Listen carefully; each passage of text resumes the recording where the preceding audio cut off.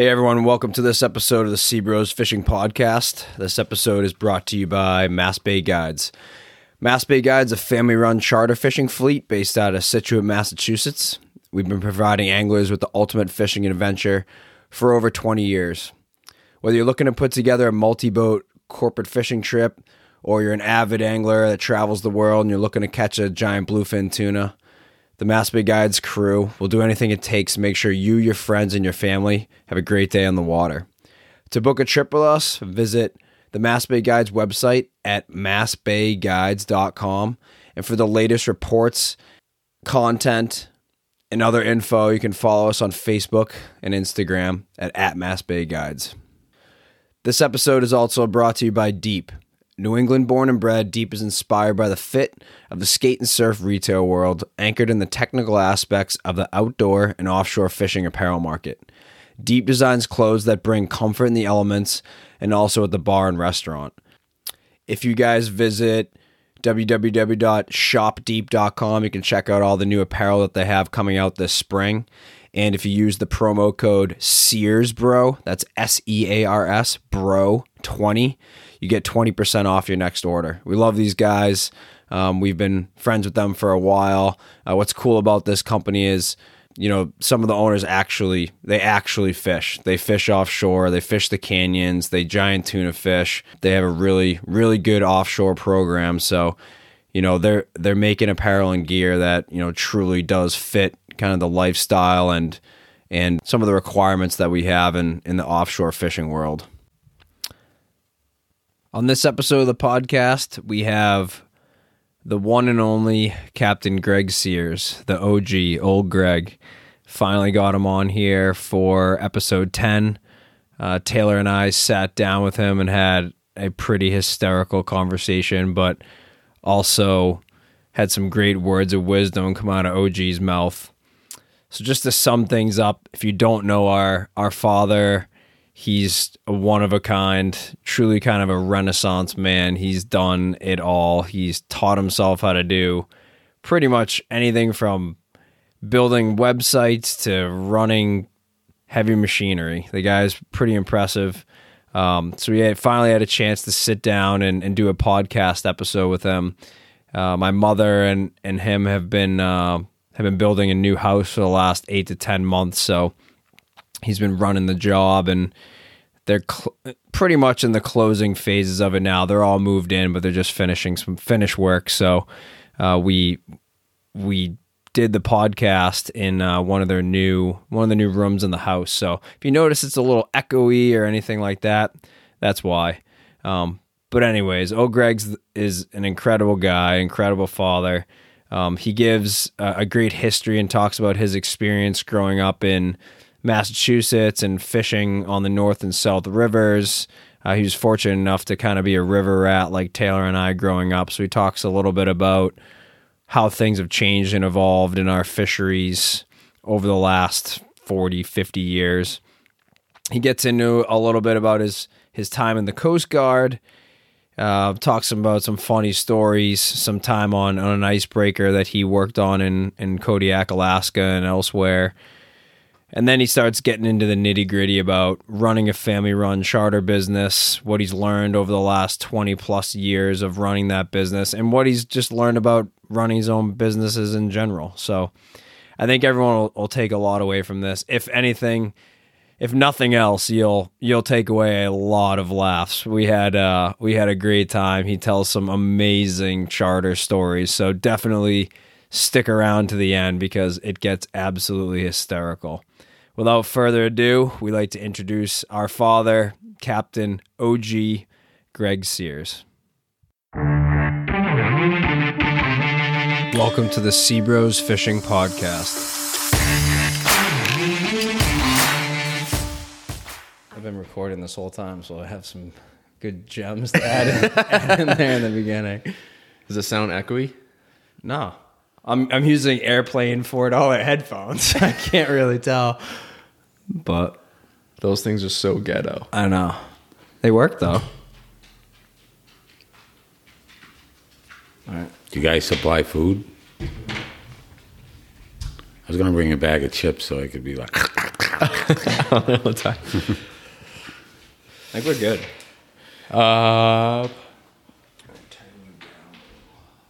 Do you know what size packing's in that shaft for the boat? Dude, you can't say shit like that without like actually like prefacing it with something. You can't talk You know about what size packing's in the you shaft? talk about shaft packing without talking about. I'm thinking it's that's like for the quarter-inch boat, packing. dude. Oh, that's unbelievable. Ask your mother. Oh, all right. I guess we should start this thing. Let's see what question we want to kick off with. So basically, the way that we do it is we shoot the shit, and we have a list of questions that we try to fold in as. Don't you introduce me or anything? No, Like Brian will do I that do after that he later, adds it so you in don't even later. worry about that. Well, how do you do that later? How do I say it? How? You just said you want to introduce yourself? Go for it. No. You want to put him downstairs? He'll be fine. He'll be fine. He was barking. He was barking during the Frank Pitton one at the top of the staircase, and you can't even hear it in the mic. So I think we're good to go. But What's the first question?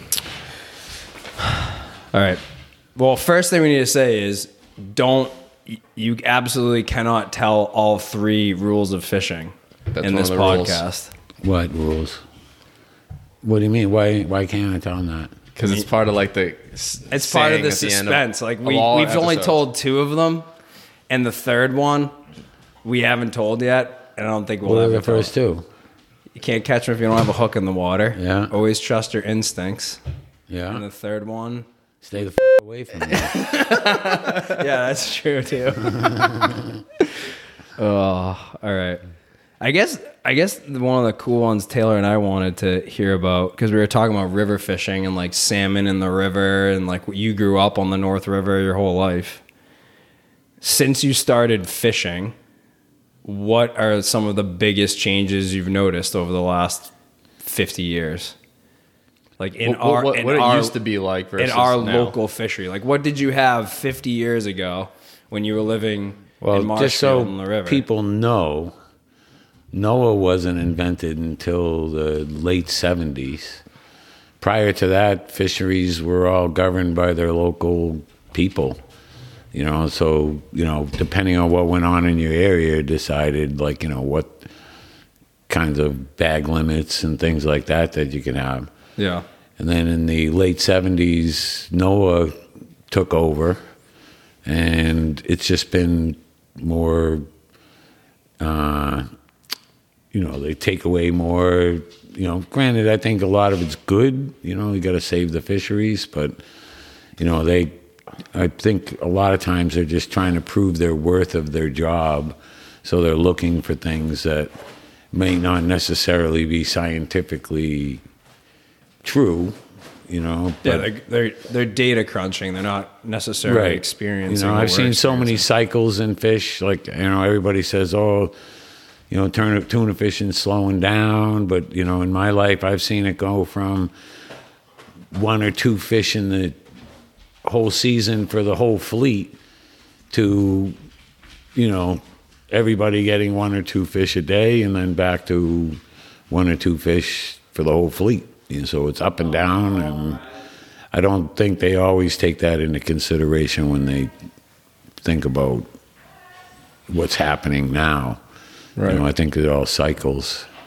But, for instance, when I was a kid, commercial striped bass fishing in the river, we had a 16-inch limit, and that was it. There was no amount we had to keep, couldn't keep to sell. It was 16 inches was what we could sell. Anything under that had to go back. It was that small. Yeah. Holy That's shit! insane. That's every I never fish, knew that. basically. That's like us selling every fish we get. Yeah, you could sell 120 a day, 120 in a tide. Yeah, that's what happened too, but Yeah. the price wasn't anything like it is now, Yeah. I mean, you're lucky if you got 25 cents a pound, or this was like an upgrade from being a paper boy back then. Yeah, But, just things like that. I've seen probably bigger stripers in the last few years than I've seen my whole life as far as quantities. Even back when there were like a lot of 50-pound fish around, or was it like really not that plentiful? I don't think it was like 3 or 4 years ago. We were, if we didn't catch 2 or 3 50-pounders in a day on a charter, that was a bad day. Yeah. So, back then, I caught in early 80s, 55-pounder that, got the state pin, got, all that stuff where, the last 4 or 5 years has been, world records now in the 80 pounds and things like that. So Yeah, it's crazy. it's hard to really tell Yeah. scientifically what goes on, In my opinion, I think all the fish cycle. So as far as like your question of what's changed, not much really. I just think that the regulations have changed a lot. What about species inshore? We used to catch a lot of cod and haddock off the beach in the wintertime. I haven't done that in years, so I don't know what goes No on one does there that, now. really. But years ago when we were kids, we'd bring the trucks down the beach, shine the water lights out into the water, light a campfire, throw some clams out, and we'd all go home with a basket of cod. So whether Dude, that that would be happens in sick the if we winter could do now, that. I don't know. I mean, you hear it like randomly every now and then. Someone will Right. catch like a rat codfish, in the mouth of a river or whatever. But But people even try though. This was winter time when we used to do that. yeah, That was like Right our off of what, winter like Hummerock fishery. Beach? Yeah, right down off of Hummerock. I think we should go like A lot of sea tomorrow. clams in there. I bet Hull would be a good spot too. I mean, we're gonna probably have to do that with the fucking coronavirus. Yeah, we need food. We're gonna have to Well, go you catch can't cod keep fish. them now, so Yeah, that's true. Yeah. How about like? Didn't you catch pollock in the river? yeah, we used to catch a lot of pollock in the river. That's weird because I've never caught a pollock. In the No. river. Probably one of the only things I ever caught fly fishing was pollock. yeah, Really? yeah, on Damon's Point Bridge with little deceiver flies catching pollock. That's unreal. That's crazy. What's the whole salmon thing? Like, what was that all about when there were salmon? Coho in the river? salmon. They were breeding them and stocking them in the river. They did it for about 10 years or so. And then something happened with the hatchery. I think it was the storm of 78. And it was cost them too much money to repair it, so they let it go. And for probably like 2 or 3 more years after that, we had salmon coming in the river. That was fun fishery, all fly fishing, light spin and tackle. Yeah. That's really cool. But it was all Jealous of that. They never bred in the river, so Were they trying to get them to breed? yeah. But it takes, I guess, years and years and years, for them to I forget what that is when they get the chemicals of the river in their brain to go back to the same place. They'd come back, Yeah. but they just didn't. They didn't lay enough eggs or whatever was going on. What about the tuna fishery? I mean, I know like the last 20 years, we've really been fishing a lot, but You just talked a little bit about it while you were letting Riley Did out, he? but When I first fishery tuna fishing, I was in like late teens before I went in the Coast Guard fishing with Al Davis. And the second year I fished with him, he caught 11. And that was all hand line. And that was really good.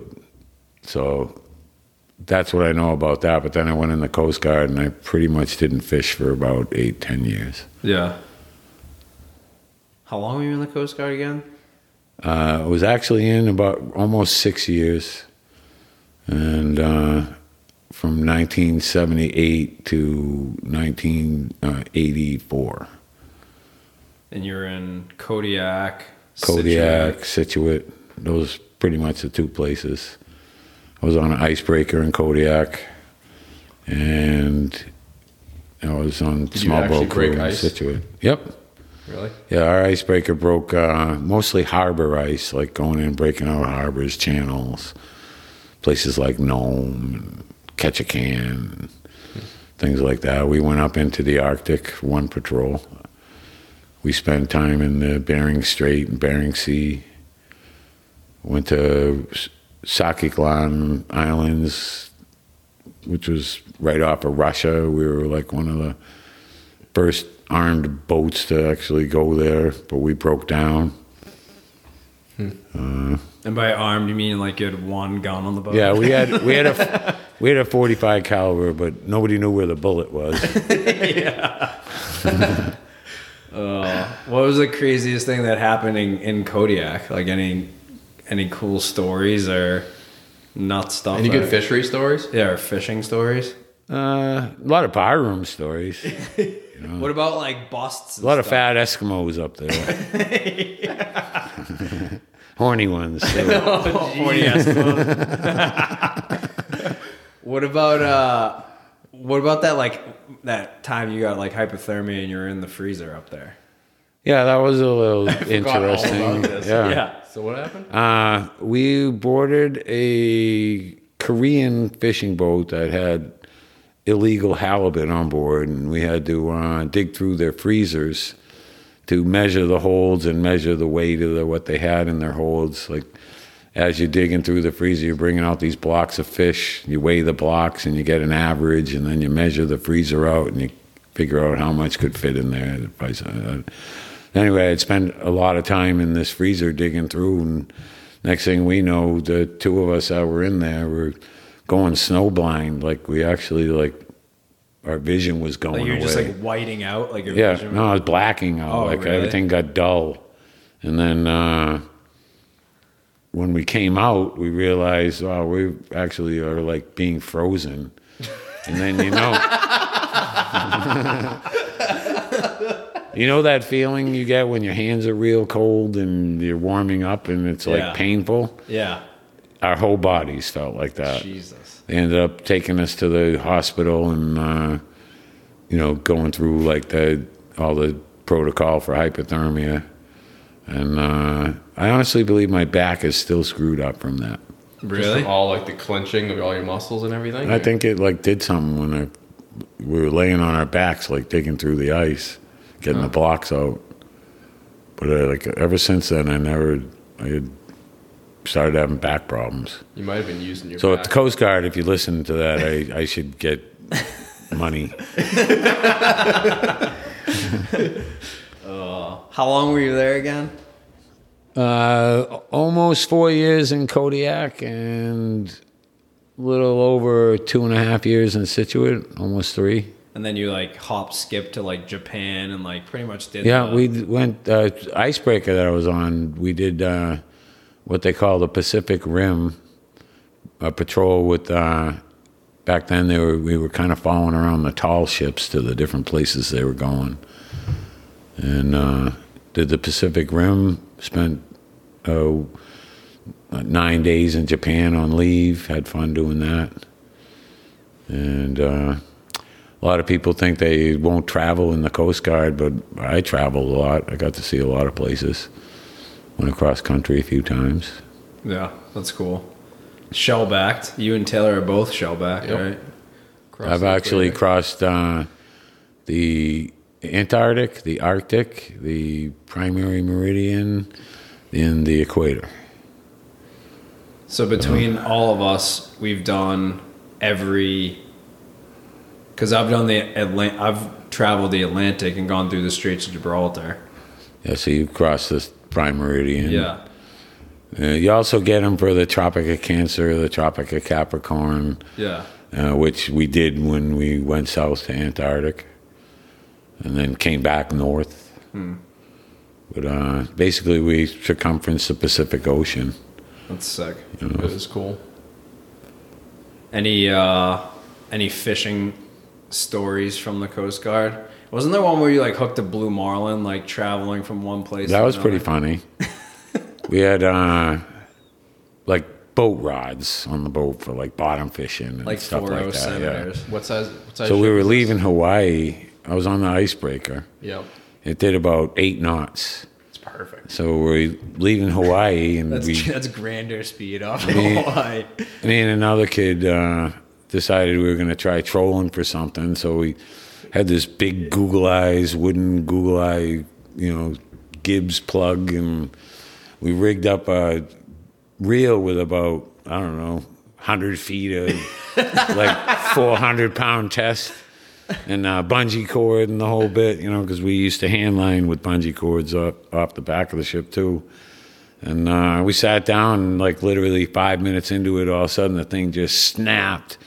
And we look out and we could see this, monstrous marlin just cruising. You could see our orange line coming out of it, so we knew we hooked them. But that was pretty psycho, though. That was like both of us just were in shock that we hooked something like that. Was it just like you two that saw it too? Like no one would believe you, or did other people see it? I can't remember if anybody else did, but basically I just remember me and Franny freaking out over it. That's unreal. What, you're like a Renaissance man. You basically have done anything from building high rises to building petitions and bathrooms to friggin' installing theater rooms, the Coast Guard. How the hell did all of a sudden you come full circle and get into charter fishing? Like what made you want to start it? Boredom. Yeah. No, I'm one of those guys, like you said, I'm hands-on. I've pretty much at some point... you had your pilot's license. All right, well, first of all... You could go on forever of all the shit. For my I have no education. I have basically zero education in whatever education they have. Yeah. Baby. But they, I was always smarter than the teachers, so I knew more than them anyway, so... I decided young that money was more important and went to work for the old man without even finishing school. And then I went into when I went in the Coast Guard, I didn't realize you couldn't get in without a high school education. So they actually gave me my GED right there and then in the recruiting station. And, just sign the paper, here you go. I had to take a test. Oh, yeah. But I passed it. Yeah. Without any teachers telling me how to pass it. Yeah. And I just always have furthered my education with other things other than kind of like you guys going to Mass Maritime. Yeah. You get your licenses to do things. I always thought that my education was more important to work towards a goal to get a license rather than A squared, B squared equals C squared. Yeah, which, just to learn, right? So I enjoyed doing things like you said. I got my pilot's license. I got my boat captain's license. I got my mass construction supervisor's license with higher upgrades to it, so I could work in the city and do big jobs. I did. Again, it's like I like operating my. I can scuba dive. I can operate heavy equipment. I've just gotten all those licenses and enjoyed learning how to work, and I like artistic type things, so building just kind of fits together. It's also very self-sustaining. Like everything that you've done, you don't really need to rely on anybody. Like, I've hardly ever worked for anybody else other than the Coast Guard. And then when I first got out of the Coast Guard, when I was an apprenticeship in the union, I worked for other people. But other than that, I've always been my own demise and thought I've got fairly successful. And I guess the goal is to keep what you got. Yeah. And so I've been doing that. I think the biggest takeaway from that whole thing is like you built a solid base before like turning the key on like your true passion project job. What, like charter fishing? Yeah. Yeah, over the years, I started out with a OUVP license when I was younger and did dive charters and stuff for South Shore divers. And then when... I don't think I even know that. I didn't know that either. You guys weren't even born. You used to do it out of Mickey Dad's boat. Oh, yeah? Yeah, the lobster boat. Were they like 4-day trips to the North River? 4.5. No, but we'd have to leave at 2 a.m. to get 4 miles out by 9. Only on the outgoing tide. Yeah, exactly. Yeah, that was a good boat to learn on, though. That was like driving a ship. If you could drive that thing, you could drive anything. This boat honestly had like 100-yard turning. It had a 6-inch prop and like a 12-inch rudder. And the thing was in the shape of a circle. You turned and it just went sideways and kept drifting sideways. That was definitely like a massive help learning how to run a boat. Trying to get that thing on and off the lift down in Florida. Horrendous. Especially in the canal when we had it there. Like, at least when it was... Remember when sail fishing in that thing? We were actually sail fishing. Yeah, we were trolling in the bay of Tampa. I still swear to God we had one coming up we did after too. it. We just didn't know what we were doing. But I remember distinctly seeing this Bill freaking chasing our crap. Oh, that's unbelievable. Chasing our crap. So back on track. So you've done all these things. So tell us about how you started Mass Bay Guides and kind of your approach to the whole thing in the beginning. I remember Taylor and I being like, we need to get a bigger boat. We can charter. We can do this. And I just remember you being, for like 5 years, you were saying, be patient. It'll happen. And then It felt like forever. It felt like forever when Right. you're a little kid. It was probably like 6 weeks as an adult now, but sure as shit, it all came together. Well, I think it's just like fishing. You got to be patient with your business. These people that go out and invest multi-million dollars before they've even sold a piece of product, they're just already making themselves ready to fail. Yeah. So you have to develop a business, develop a clientele. Again, like I said, we started out, honestly, we had the Grady, and I did striper trips. And then I couldn't do offshore stuff, and then 6 passengers, so, I started working for other people, learning the trade, learning what goes on, learning how to get the charters. We got lucky with internet, realizing very early in the internet that we needed to be on the internet, and got ahead of the game in that respect. And Again, another thing you taught yourself how to do. Oh yeah, I forgot about that. Yeah. All the web hacking that you pretty much figured out. How to do. OG teaches the internet. That should be a fucking book. there again, when I don't know how something works, I You get don't stop till you figure it out. OCD until I know how it works. Yeah. And when it came to computers and the internet, and our construction company. We were in the high-tech industry with construction, building the rooms for computers that, back in the day, they'd spend $3-4 million on a room that a computer only had like 64 megabytes of memory, where today, You're buying 5 terabyte thumb drives. yeah, I mean, my underwear has more memory than the computer. I can prove it. Oh, God. But yeah, so again, that kind of got me interested in that. The first thing I did was I wanted to learn how a computer works, so we started building our own computers out of junk and learning how to network and learning about the internet and registering URLs for 40 hours a week until I felt like I had every .com in the fishing industry wrapped up. Yep. And then failed to realize that I should have been going after ABC.com, NBC.com, and Yeah, all those, exactly. and making millions like some of these other guys were. But yeah, so the internet's important. Social media, now you guys have taught me that's important, especially to keep your customers coming back. The key, though, to developing and why it took so long is, first of all, I wasn't going to go buy a big boat if the big boat wasn't going to pay for itself. So it took me a few years to get enough clientele together to make sure that the first season we were in the water, we had enough to at least pay our expenses. And at the same time, we were doing other things on the side to make money to live. Yeah. Because of myself and you guys and the way we treat customers, and your mother, the way she handles customers, the customer's always right. We do everything for the customer, and that kind of attitude, people like that. Yeah. So they start coming back, they recommend you, and over time you get to a point where you don't even have to worry about advertising anymore. You got enough work for you.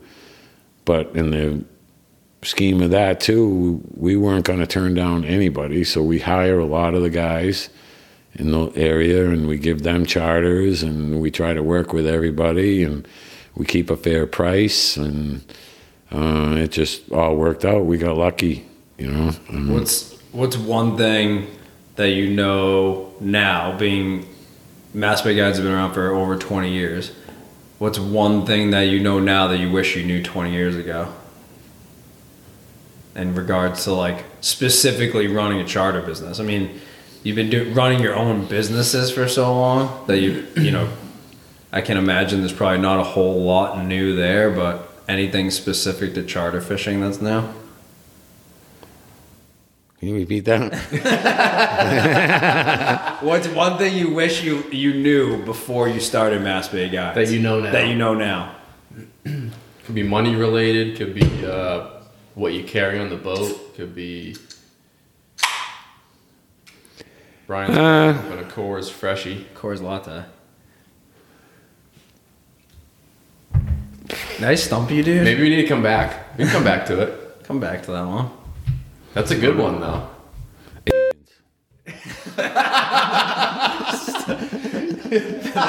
that has to get cut out. You should beat that out. I will beat that out. Actually, that'll be funny. That would be fun. What about you? I mean, maybe it's easier for us to say it, and then maybe he can jump on. You know? I think we've come a long way with gear. Yeah. You know, I think we always used to push him for this crazy high-end gear all the time when he first started, and it was, you know, we want the newest of the new, and we built a lot of our own gear because of that. But when it came to like rods and reels and like the basics, he always made sure that like the stuff would last and it was commercial grade. Yeah, it was smart. And it wasn't like the pretty, you know, the pretty St. Croix and like the stuff that just doesn't last up here. Ground fishing and striper fishing with all heavy leads and big lures. And, you know, I think that's one thing that he definitely pushed more of than we did. That I think... Use what you got. That I've learned now, and I think you probably learned now, that, you know, we didn't know before. You don't need a lot to be good. Right. Yeah. It's just time and instincts, you know? Like just for instance, those... Back to rule one, you can't catch them if you don't have a hook in the water. Right. If your hook's broken, you're you know, screwed. when we first started tuna fishing, trying to catch schoolies and stuff, yeah, we were fishing with like 113s and striper rods just because they were there and it's what we had. Right. You know, it's like... The guys were going out and spending $10,000 on rods and reels. And you remember then too, like, you know, when we used to fish with Teddy, you know, the odds of you catching a fish in the summer during that time period was slim. Yeah. Slim. I don't care who you were. We just, you know, the best guys were catching 2, 3, 4 fish a year. Yeah. You know, and, you know, so it wasn't worth it then either, you know. I'm a fairly conservative, but you know how I am. I don't buy it until I need it. Yeah. You know, and otherwise I'll make do with what I have until, you know, I can make money from it and buy it. You know, I mean, that's a good point. I mean, you don't... It goes like that with the boat. You're probably not going to catch a lot with 6-odd Senators and Rapalas and umbrella rigs, but you're going to be out there spending the time and you're going to be learning a lot. I was just going to say to you, if it wasn't for that kind of an attitude back then, I don't think you guys would have learned what you know now, because you would have just been handed something and not know why you were handed that. Yeah. So when you start with crap and you figure out, you know, what's crap and what's not crap, you're better off that way, you know. Yeah. And that's why people hire you guys. Things you can't cheap out on, like line, for instance. You know, you can't like cheap out on line. You can't cheap out on. But you can though. I mean, I could name 15 people that go out there with 10-year-old line and catch fish, and 20-year-old rods and catch fish. Yeah. And, but they're also smart about when they fish. You know, if they're going to do it. Yeah, either that or they're hiding in the mooring field waiting for me to leave them the line. Yeah. But no, you can do it.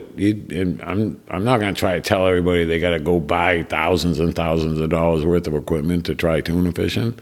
They're going to learn for themselves that, you know, yeah, I can hook them, I can get there, I can be there, I can be part of the fleet, I can, you know, learn from my mistakes.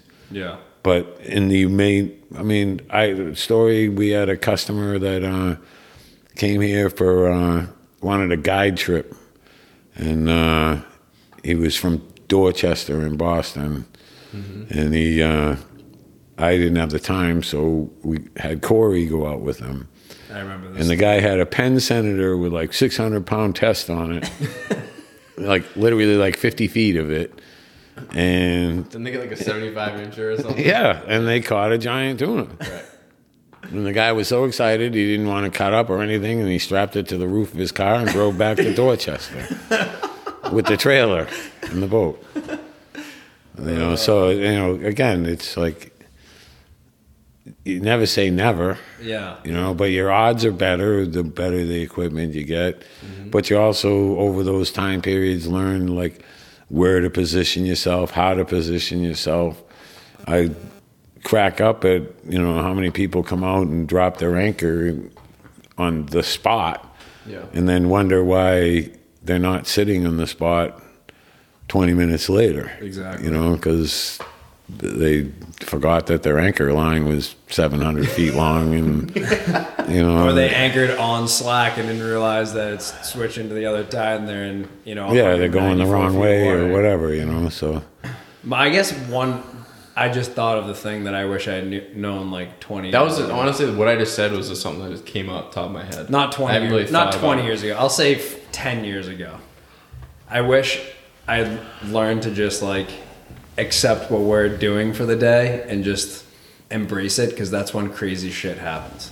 Just be patient. Well, you mean like when you were little and you used to call your mother and tell her I wouldn't take you home? Yeah. That's a perfect You had example. zero patience. Yeah, I mean, patience is obviously the common denominator there, but like, I have too you much get patience. frustrated. Like, for instance, perfect example. We already told this story, but like you and I, the tuna bite was like sick at the bank, and we had a 6-hour inshore, and we're both looking at each other like, this kind of sucks because we want to be tuna fishing, but We had a sick inshore. we had a day. sick inshore day, and we hooked the tuna. We hooked the tuna inshore. You know what I mean? It's like, just if you just kind of let it ride, and as long as you're spending the time out there, that's a Jason Stock. If you let it ride, sometimes it's the best days you're gonna have on the water. Just relaxing. Yeah, exactly. You're just getting into that stage of life. Hey, I bring good balance to the team with my intensity. That's Jason Stock's a mean prick. oh god, I can't wait till he's on this thing. He almost was on it, except the Corona. Yeah, the Corona kept it 99 Coronas. from happening. What's your favorite fishery that we have here? That we have here. Yeah, here. If you were to catch only one fish here for the rest of your life, what would it be? Mola.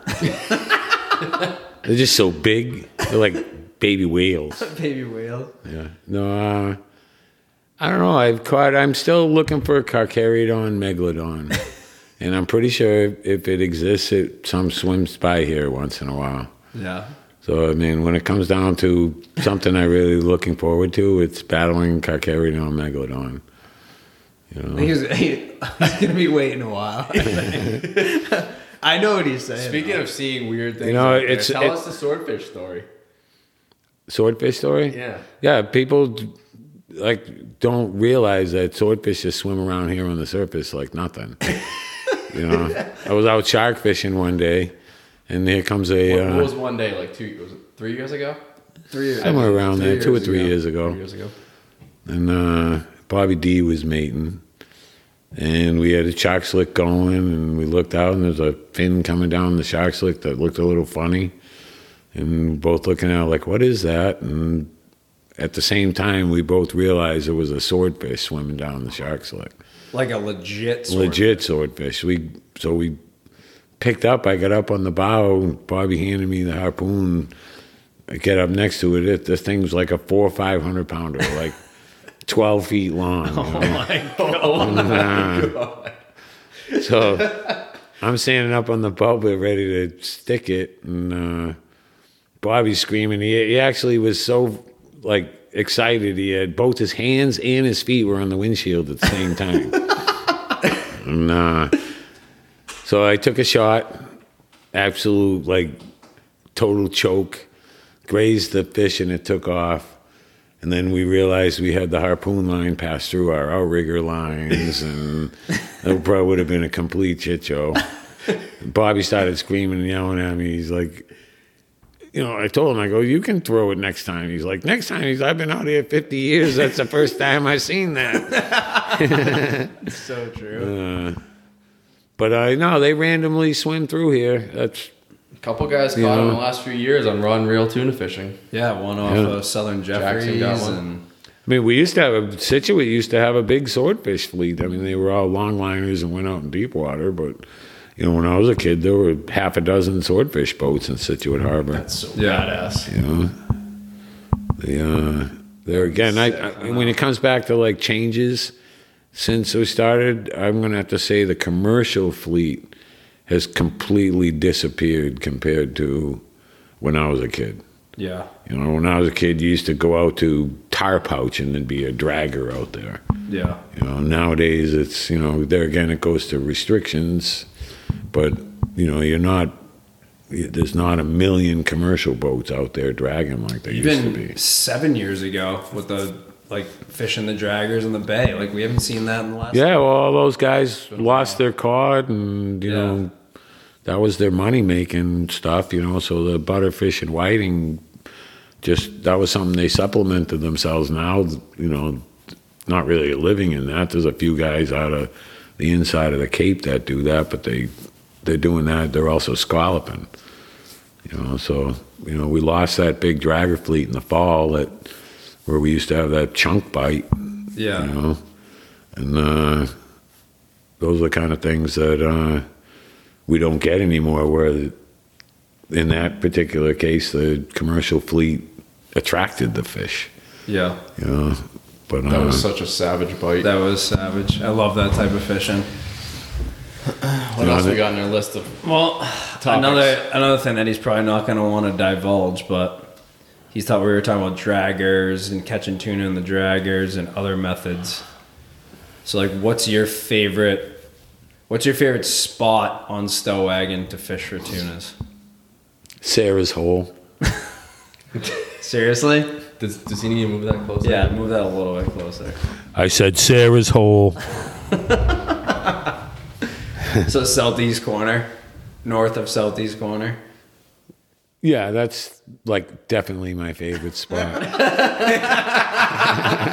He has no favorite spot. He just As you guys know, What's the place that you've had if the you most were to success pick, at? if you were to have no information at all, zero information, you didn't know where bait was, we weren't ground fishing in the spring and going out and kind of seeing where the herring's setting up, and if you had to pick one spot to start, where would you pick?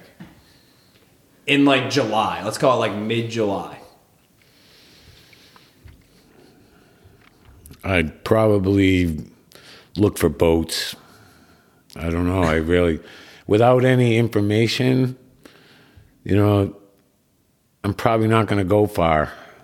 Yeah. So I'd probably say the Stony Bar or the Western Edge, or I'd probably troll. Yeah. I wouldn't even sit in one spot if I didn't know what was going on. I'd probably troll and go figure it out. Yeah. So that's basically everyone listening that fishes in June. Exactly. Right. Yeah. Everybody going out that may have heard of a few rumors should be dropping the outriggers. I mean, cover water if you don't know what's going on. Yeah. At least figure it out. What about favorite spot? Your favorite, you've had awesome luck. Favorite spot?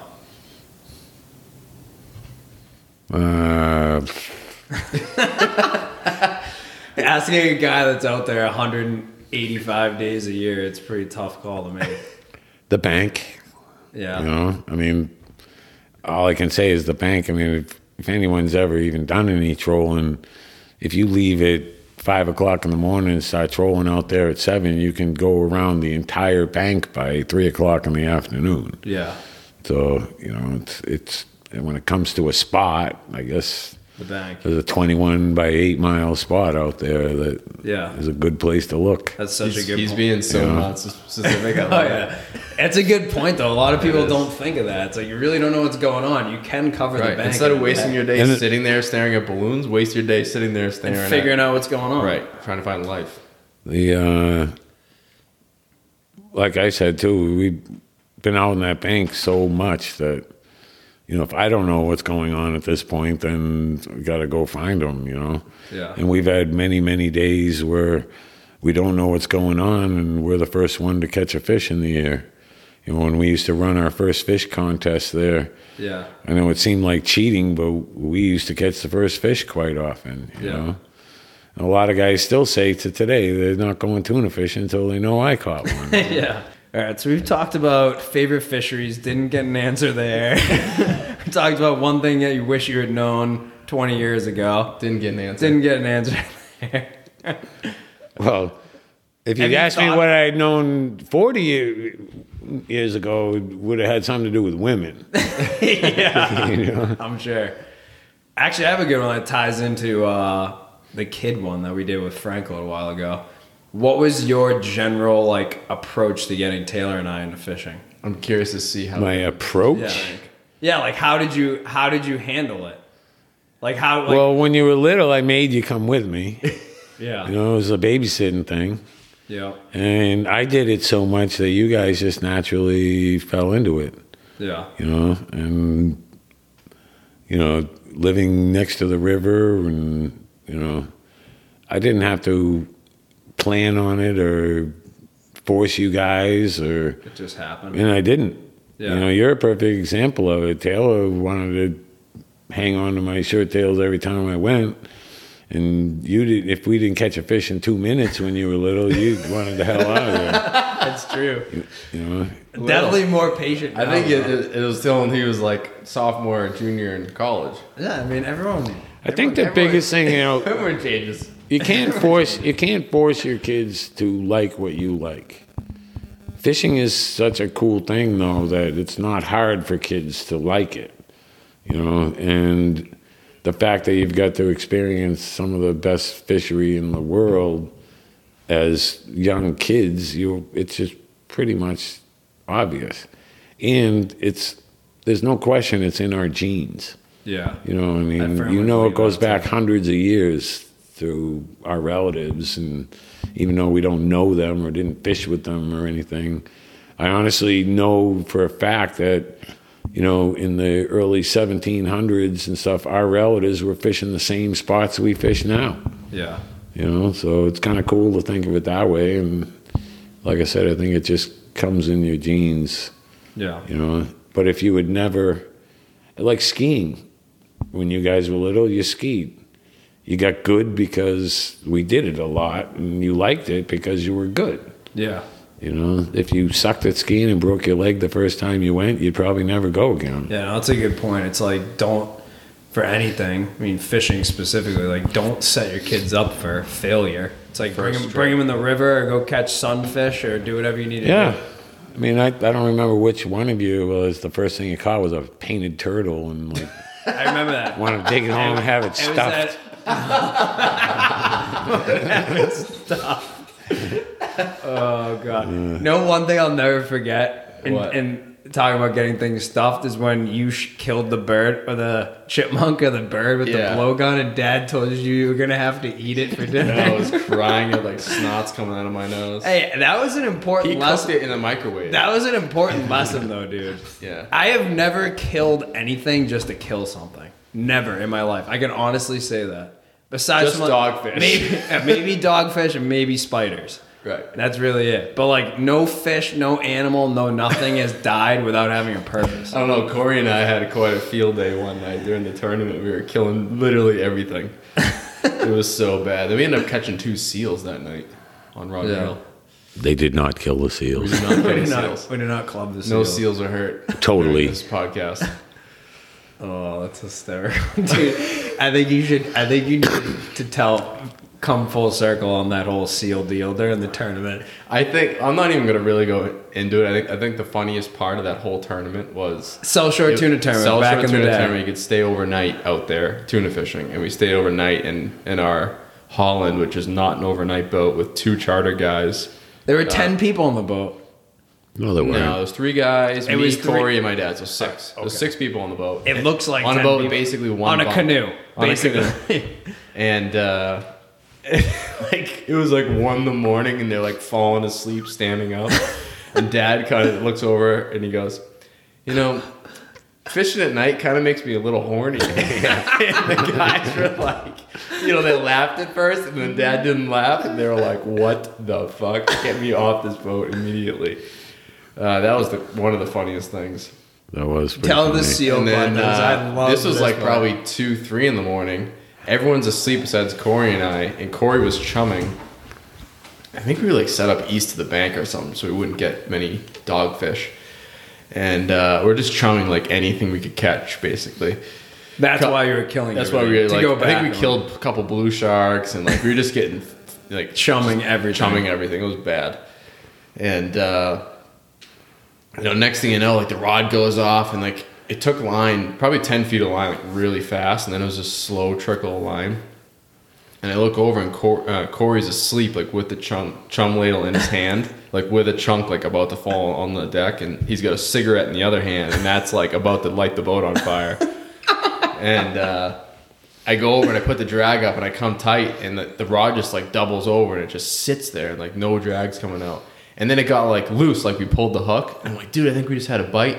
So I started reeling, and it came tight again, and it did that probably 10 times from like full pressure to loose. Yeah. And then it was quiet, like we could hear the whales that night, and all of a sudden we heard like,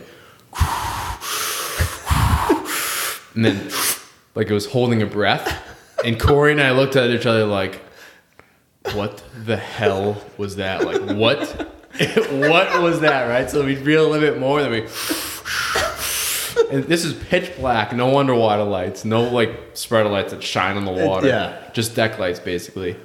And we got this thing all the way to the boat, and it was like I don't know, those seals are probably what, 250, 350. They're fat, they're Big heavy, seals, heavy yeah. seals. And he chewed like right through the leader, but like he came, we didn't know what it was, and it was breathing all the way till it got to Dude, the boat. if I And we heard were, something like breathing- geeking out in the middle of the night. And then right after that, we put another live bluefish on the line and put it out, and immediately had a seal eat another bluefish, went under the boat, almost broke the rod in half.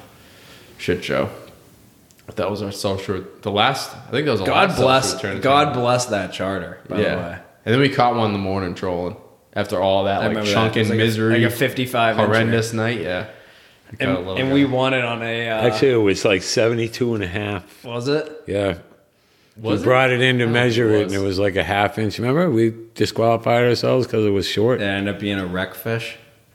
Maybe. I don't Maybe. know. Yeah. No, we were just shy. Just shy. Sounds about right. And we ended up winning Well, you guys did on on our boat. last pogey. Right. That was a great tournament. What would you tell someone that's just trying to get into charter fishing? Like, Don't. honestly, Honestly, though. yeah. Honest If question. they've been recreational or a deckhand on a boat for a while and they have some experience and they're like, you know what, I want to get into charter fishing. What I think there's two types of people that have money and people that don't. So answer both of those. someone in our situation, like basically building their own stuff and like phasing into it and whatever else. What's like one thing you would recommend to them when starting their charter business?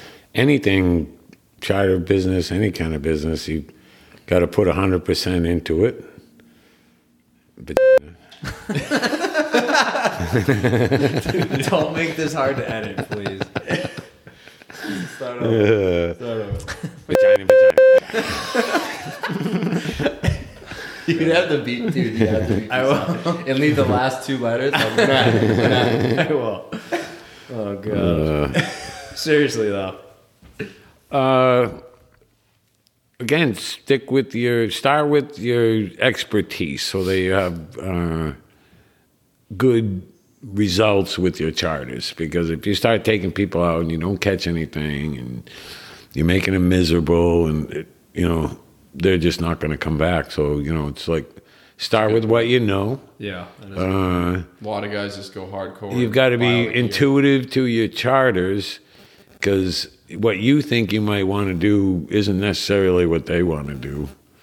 So it's think of your customers. It's all about your customers. That's what you're here for, is your customer service company.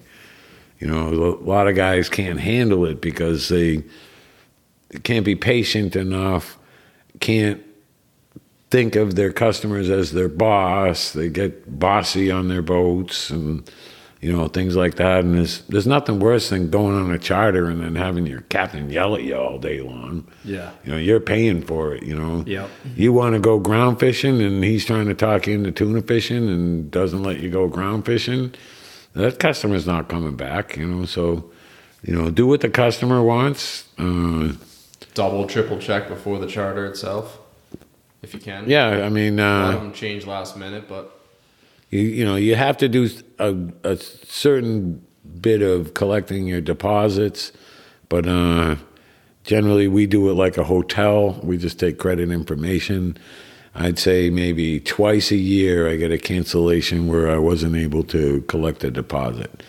But because we don't require 50% down and things like that, we get a lot of more people booking trips. Yeah. They want that option to be able to get out if they have to, The same way hotels do it, They don't make you pay for your hotel room before you got there. They, that type of thing. But mainly stick to what you know. Don't, try to be super impressive and, be yourself and treat your customers right. One thing that I mean, it's just your personality, but you always have this sequence of clean to triple X jokes that you tell in the morning. You tell the clean joke, you see if you get a laugh. You work your way. And then you work your way to the PG-13 joke, and then if you get a laugh and feedback, he tells a dirtier joke, then he's in his... Hit him with triple X. Yeah, he hits him with triple X immediately. Immediately. Well, my thing too, which, especially a lot of wealthy people that come Businessmen, out. corporate guys. They're constantly treated like Mr. So-and-so, Mr. So-and-so. I try to treat everybody like normal people. And again, if you got something wrong with you, I'm probably going to pick on you because of it. You know what I mean? It's just the way I am, It's if it's obvious, then we're making fun of it. Mole, mole, mole. But I'm not disrespectful. No, it's some of the oldest clients that we have, and they like the fact that they come on the boat and they get a ration of shit, and they can give a ration of shit, and be a manly, pick on each other kind of thing, That's one thing I admire about I feel like that's one good telltale of a solid business and someone who's really good at their craft is they can mess around and have a good time, but in the back you can see them calculating whatever they're good at, in the back of their head. You're telling some dirty joke, but I'm also aware that the down rod is the current's picking up and I probably need to add a little bit of lead to it. Stuff like that, being able to make you have to be able to do both. It's called intuitiveness. Yeah. I don't even know if that's a word, but that's intuition. Is it called intuition? Intuitiveness. Intuitiveness is my education for you. Vagina. No, it's such a good point, though. You're gonna find one of those in there at some point. I'm leaving them in. I don't care. There's a couple I'll cut out, but I think if you leave the first letter, bleep it out and leave just the last two. Well, the thing is, I'm just randomly saying it so they won't know. You just turn his mic a little bit towards his mouth, a little. Turn my mic. Test. We need to hear a couple good charter stories. Yeah, I have 2 charter stories in mind. Can you tell the wiring harness noodle story real quick? The wiring harness story? with Guapo. Oh, the fat lady? Tell that one first. Well, Start to finish. we used to use like a strap-on harness that, like, you know, had the over the shoulder, around the belt, all that. And one day we had this extremely large woman, and they were trying to put her in the harness, and she finally got in, but it looked like, you know, those pork roasts you buy with the ropes tied around them, that like bulging all over the place. And by the time she finished fighting the fish, the harness was up over her head. Her boobs were below her knees. There was more fat rolling out of there than I could imagine. And it was pretty funny. Wait, But, was that the same one that took a massive dump in the toilet? No, that was one. That was another one. She was actually like a small woman, kind of cute. And Jonathan had the eyes for her. And she went down to use the bathroom. And when she came up, I realized she didn't flush the toilet because you can hear it when someone flushes it. So I figured I'd go down and flush the toilet. So I go down, the lid was down. When I lifted the lid, there was a turd in the toilet so big that when she put the seat down, it flattened the top of the turd. And I just never imagined anything like that coming out of a girl the size of this girl. But, it was pretty funny. Then I made Jonathan go clean it up. Oh my god, dude. I love that freaking story. Holy shit. What about the wiring harness story? The oh my story. Oh my. When it was the guy that Not had wiring harness. the wire. The wire. There's ramen in the wiring harness as part of the ramen joke. noodles. When Jonathan, The puke poop one. when his mate's bag got destroyed. Oh, that guy. That was Hurricane Harry's kid.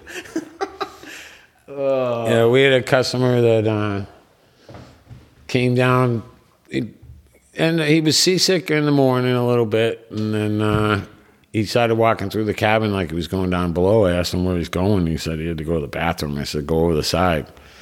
He's like, no, I got to take a crap. So I was like, oh, boy, okay. So I said, don't spend any time down there. So I'm out back with the charter and everything, and then I hear the guy yelling, do you have any paper towels? And I'm like, you can't put paper towels in the toilet. It'll get clogged. He's like, no, I need them to clean up. And I'm like, this can't be good.